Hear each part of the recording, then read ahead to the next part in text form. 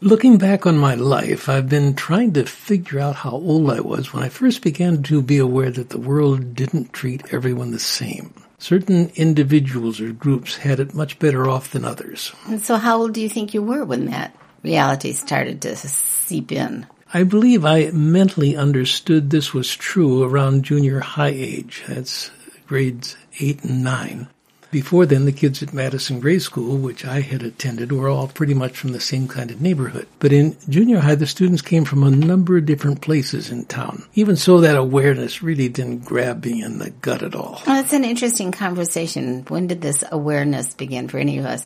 Let's talk about that more today, okay? Welcome to the Before We Go podcast featuring Dr. David Maines and his wife, noted author Karen Maines. Here's David and Karen Maines. What about you, Karen? What brought you to the realization that people have different starting places in life? Some are highly advantaged, but a lot of kids begin with significant disadvantages. Well, I was raised in Wheaton, Illinois, for the most part, and so that was a culture that was very positive. But it was when we moved into the inner city of Chicago. We moved in there 1967 or so. We started a church in 1967. But just moving into the inner city, you'd worked at Moody Memorial Church for a year and a half before we planted a church, and you couldn't avoid it.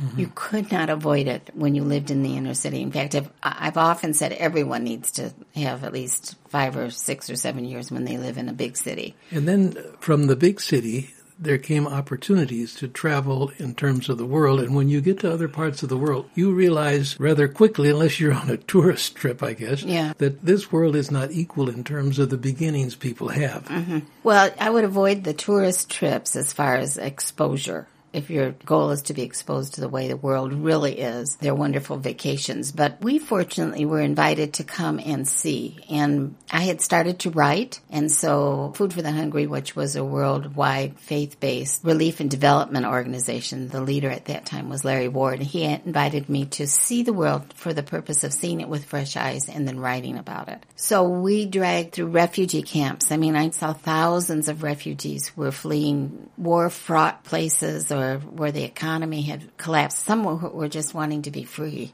to free communist oppression. And so your eyes get opened with that. I mean, this wasn't just a visit to a slum and then you forget about it. This was a plunge into the slum and the desperate places of the world. Standing in lines where you're feeding hundreds of hungry children, having mothers coming through lines and you're giving them cups of milk, having mothers plead with you to take their babies.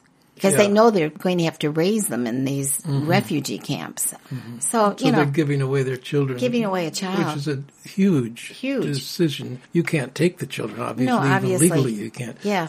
But you just are never the same after you have seen that to that extent. So that's unusual. You had that opportunity. It was life-changing for you. There's no question. Right. I didn't have that opportunity, but I've been to the cities. When you see young children, the age of your children, and they're begging on the streets.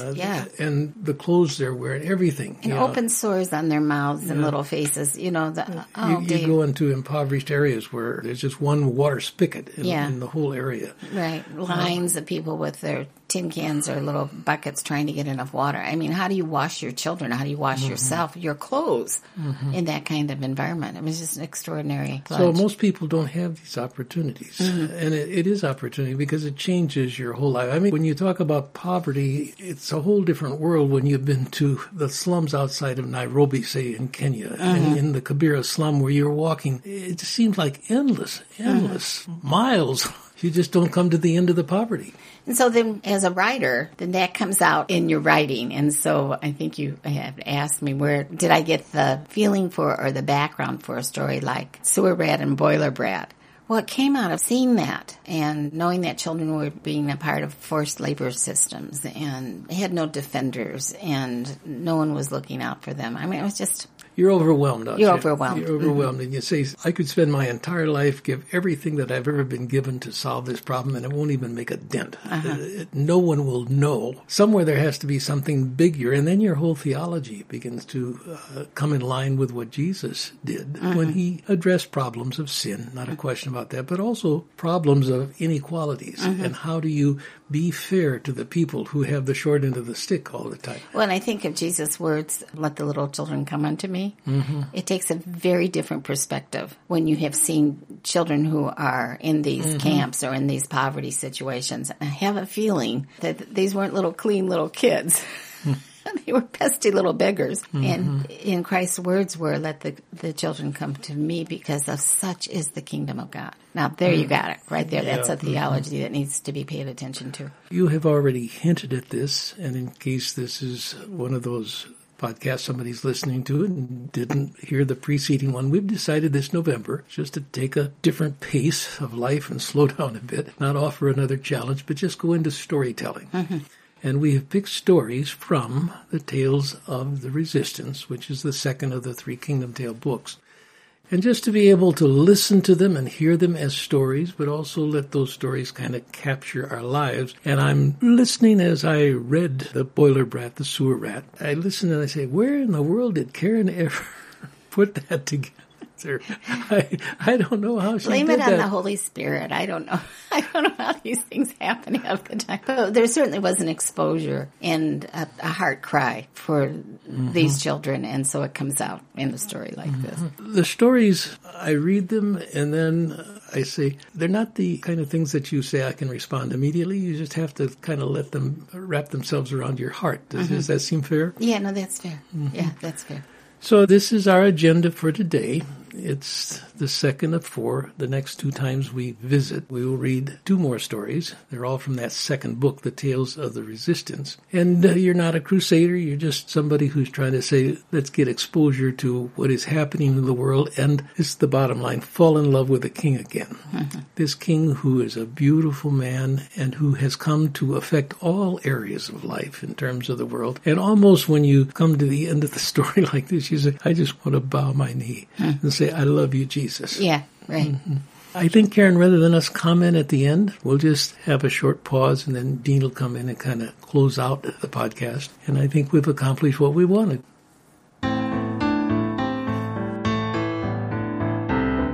Deep beneath Enchanted City, great sewers rushed wastewater to treatment centers where sludge and gases were separated and then piped to the enormous boiler room for burning. Here, huge vats of boiling water spewed steam through underwater tubes, creating man-made power. Sewer rats and boiler brats, the orphans who manned this underworld, dreaded power-outs more than cold, more than hunger, because then the merciless rage of the enchanter's men fell on them. The filthy drainage rushed through the great sewers. Sewer rat number 1 sniffed the air. He had lived in this dirty underworld for so long he could smell a backed-up drain a mile away. In the dark, he inched along the narrow walkway above the reeking wastewater, heading for drain 75S. Achooey! He sneezed. He had been a sewer rat ever since he could remember, and he always had a cold. Boiler Brat number 1, his best and only friend, talked of up there. Up there were city lights and warm fires and mothers and fathers. Sewer Rat number 1 had no memory of up there. His forever memory was of the dark and the damp. He thought he had never really been warm. Achooey! As far as he knew, his mother was the rank sewer, and his father was the sound of rushing wastewater. Slush! Shoo! The only memory that was not of down here was the sound of a lone, clear note, and it was haunting to Sewer Rat number 1. He couldn't remember the rest of the tune, and he didn't know where it came from. Just one note sounding from far, far away. "This here's the drain," he shouted into the cavern of the huge sewer pipe. "All yo, sewer rats, this here's the drain, 75 south. All yo, sewer rats, drain 75 south." Other boys and girls crept through the darkness. All miserable sewer rats like himself, orphans taken into the enchanter's custody at their parents' deaths, with no one to love them, no one to protect them, no one to make them wash. They were dirty-faced, ragged, ill-mannered, and snotty-nosed. Some rats inched cautiously along the walkways, newcomers who remembered up there. Others ran in confident abandon, their bare feet and hands acting like suctions against the dank, dripping sewer walls, or on the network of treatment pipes that crisscrossed the stinking hollow of the underworld cavern. Sewer rat number 1 shouted orders. "Lower 'em down there now. Don't swallow nothing. Hurry 'em up, yous rats." 3 boys and 2 girls holding grappling hooks were lowered by others into the wretched waters. Sewer rat number 1 scrambled to turn the huge valve that shut the drain. No use losing good workers in the suck-up, the powerful rush of waters that occurred once the drain was unclogged. After a few moments, the 5 broke the surface, gasping for breath. Instantly 5 others dived in. "Hey you!" cried sewer rat number 1. "That blasted siren's gonna go, then we got the breakers on our backs." Suddenly an awful wailing shriek began. The sound of it bombarded the sewer caverns, violently sloshing the wastewater. A bubble trap, a giant air pocket, had formed during the hasty opening and closing of the main valve. Now the steam in the boiler room would shut down, and all Enchanted City would plunge into darkness. A little girl beside sewer rat number 1 screamed, "Power out, power out, oh, they'll get us now we'll get it." Sewer rat number 1 hushed her. Rat number 72, too small to be down here. She hadn't even undergone branding. But little rats could climb into minor clogged pipes and drains. He took her hand as she cried and roughly swung her up to his shoulder. "Well, rats, we're in for it. All's you follow me." His voice could hardly be heard above the siren wail. With heavy hearts, sewer rats dropped from the pipes to which they had climbed, their bare feet padding against the wet walkways. Oh, the little girl moaned, clutching sewer rat number 1's head. "Shutter your mouth," he whispered gruffly. He knew her crying would incite the breakers. The children gathered in the boiler room. The angry maws of the furnace doors were open, waiting for more fuel, but the great grim boilers were beginning to sputter and spout, shutting down because of the bubble trap. Boiler brats were throwing down their sludge shovels and taking off their hard hats.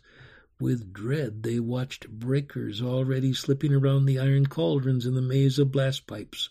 These grim shadows crept silently into the darkening power station. The children all knew there was no one who could keep them safe. Sewer rat number 1 sniffed death. These were the No People who had given themselves to the enchanter, and now they had no minds but to do the work of the evil ruler. In the dim light their chalky white faces set off piercing black eyes full of malice. All held cudgels, brutal clubs with ugly knobs, in their folded arms. The huge boilers gurgled and bubbled hopelessly as one by one they shut down. "Mama, Mama," wept a little child very quietly. "Full-scale power off Flumba," said a boy wearing a suit of Heat's Ease, a flimsy metal-like material that sometimes shielded brats from fire and steam. "Oh, Flumbus, someone's going to get it."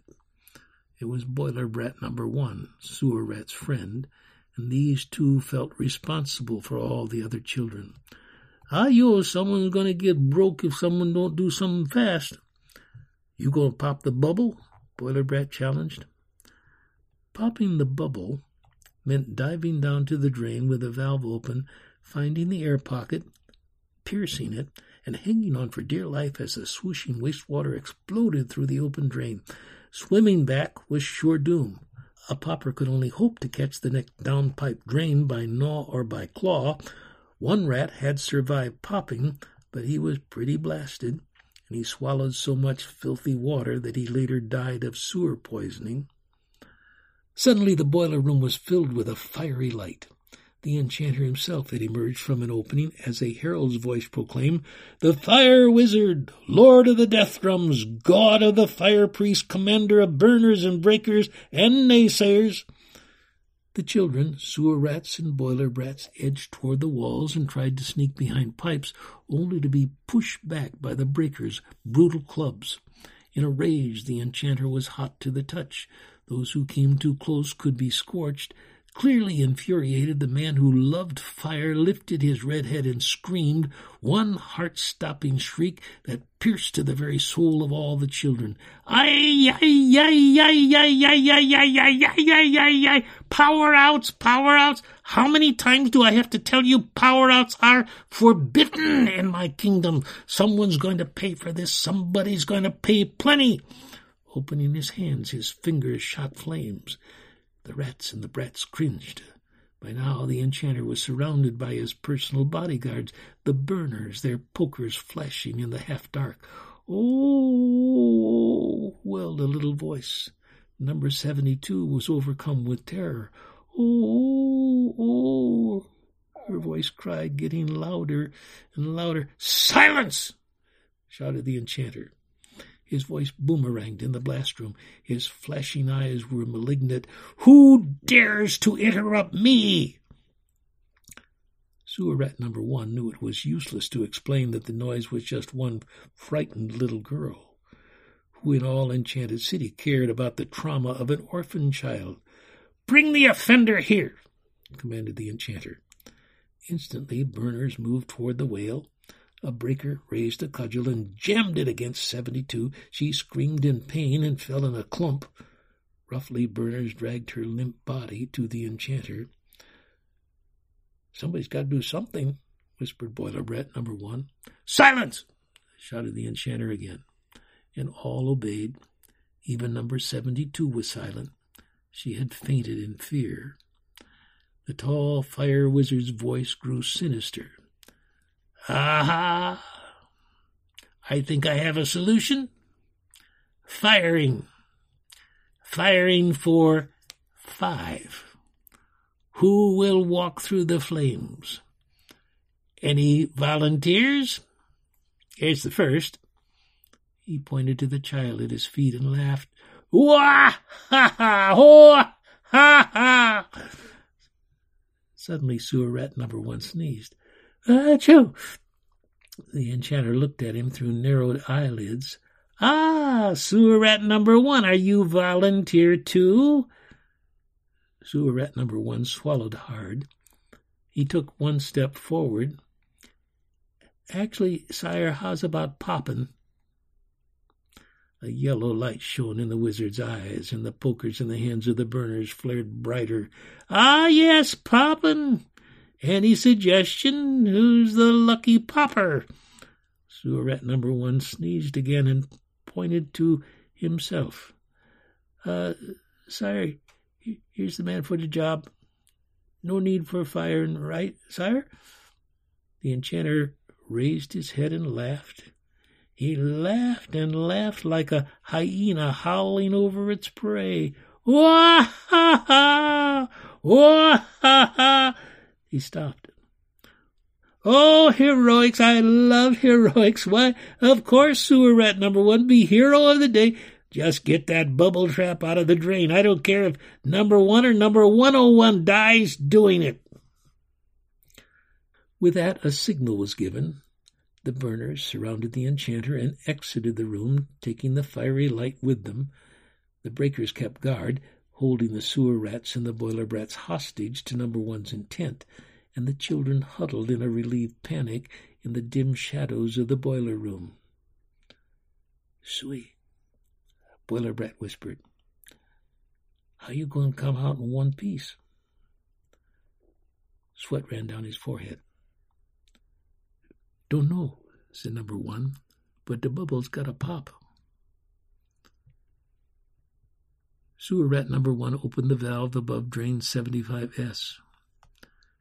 Just the last dive, the last moments. And he shuddered as he thought of popping. He shuddered again as he thought about firing, about hostages forced to walk through the flames. And he was glad that number 72 would be safe for a little while. But he would never see up there. What is up there, he wondered. This underworld is bad, dark, and cold.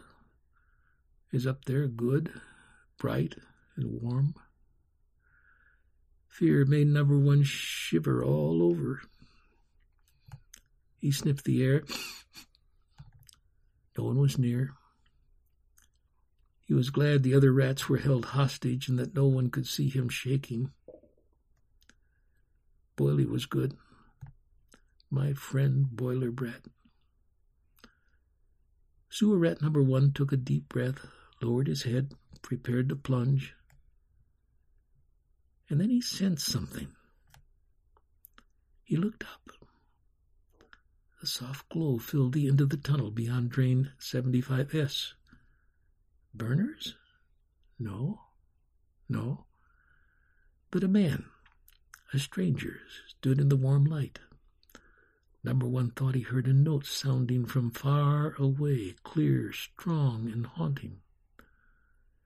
"What are you doing, number one?" the stranger called, standing on the walkway on the other side of the sewer tunnel. "Poppin'? Risky business. Power out. Wizards fired up. Know what that means? Firing? Hi-yo." And sewer rat number one sneezed. "Shooey! In the kingdom of light, it's always right," said the man, and the one note sounded louder.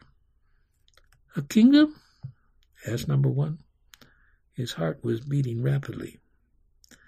"Yes, a kingdom where the king is good and all the people live up there, and where every orphan belongs to somebody.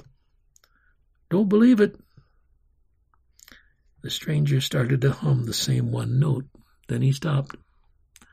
"Don't pop." "But firing," sewer rat protested. "Close the drain valve.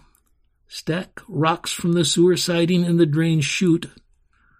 Open the drain. The suck-up will force the rocks through the bubble trap. The enchanter himself knows how popping can be done without risk to life." Sewer rat number one looked at the stranger in amazement. Could this be true? He struggled to shut the valve. He grunted and pulled and heaved rocks from the siding across the work platform above drain 75S. They tumbled down the chute and smashed against the closed system. He rushed to the valve and strained to open it.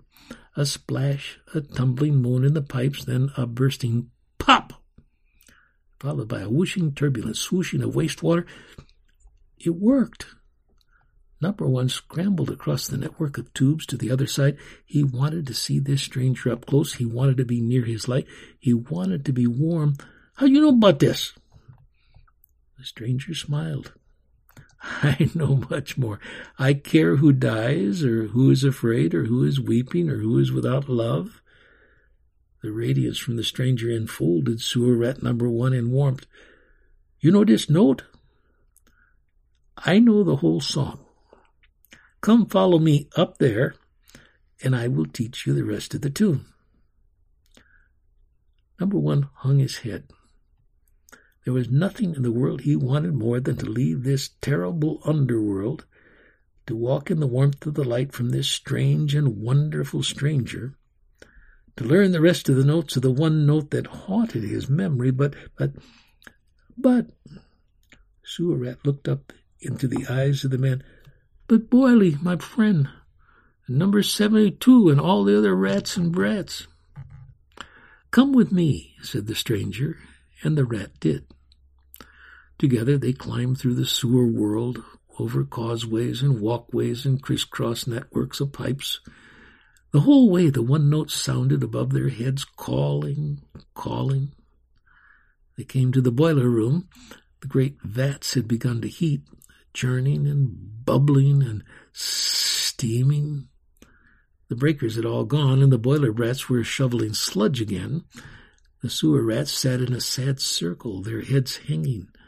None could bear to discover what had happened to number one. "Suey," called boiler rat number one when he saw his friend. "You popped." All the other children cheered and clapped.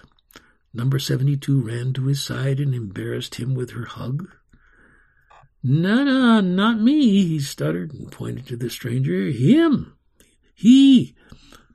It was then that the children really saw the stranger, and the one sound note entered into the heart of every orphan child, no matter how dirty or ugly.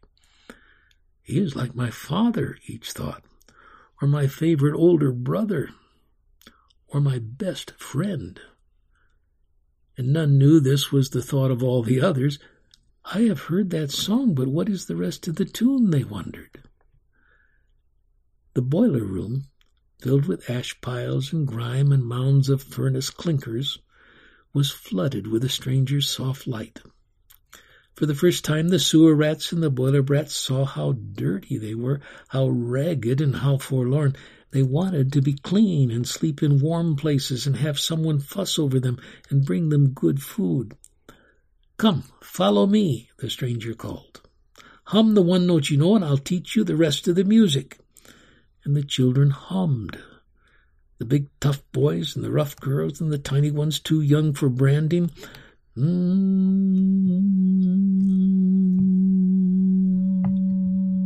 What about the breakers? Boiler Brat number 1 asked. But the stranger only smiled and hummed the note louder, and somehow they knew they would be safe with him. Sewer Rat number 1 put his arm around his friend Boiler Brat, and they all, every last one, followed the stranger out of the dark underworld. And they marched after the man who reminded them all of their fathers. And they hummed the call of the one-tone tune out of the fetid underworld in the dangerous blast room, through the city where all the people stared, past the ashes of burning place, over the garbage heap, to a strange old gate, into a park where trees grew. And no one stopped them, because the stranger led them. And they would have followed farther, farther, in order to be close to the only one who cared about tired, lost, cold, hungry, and unhappy orphans.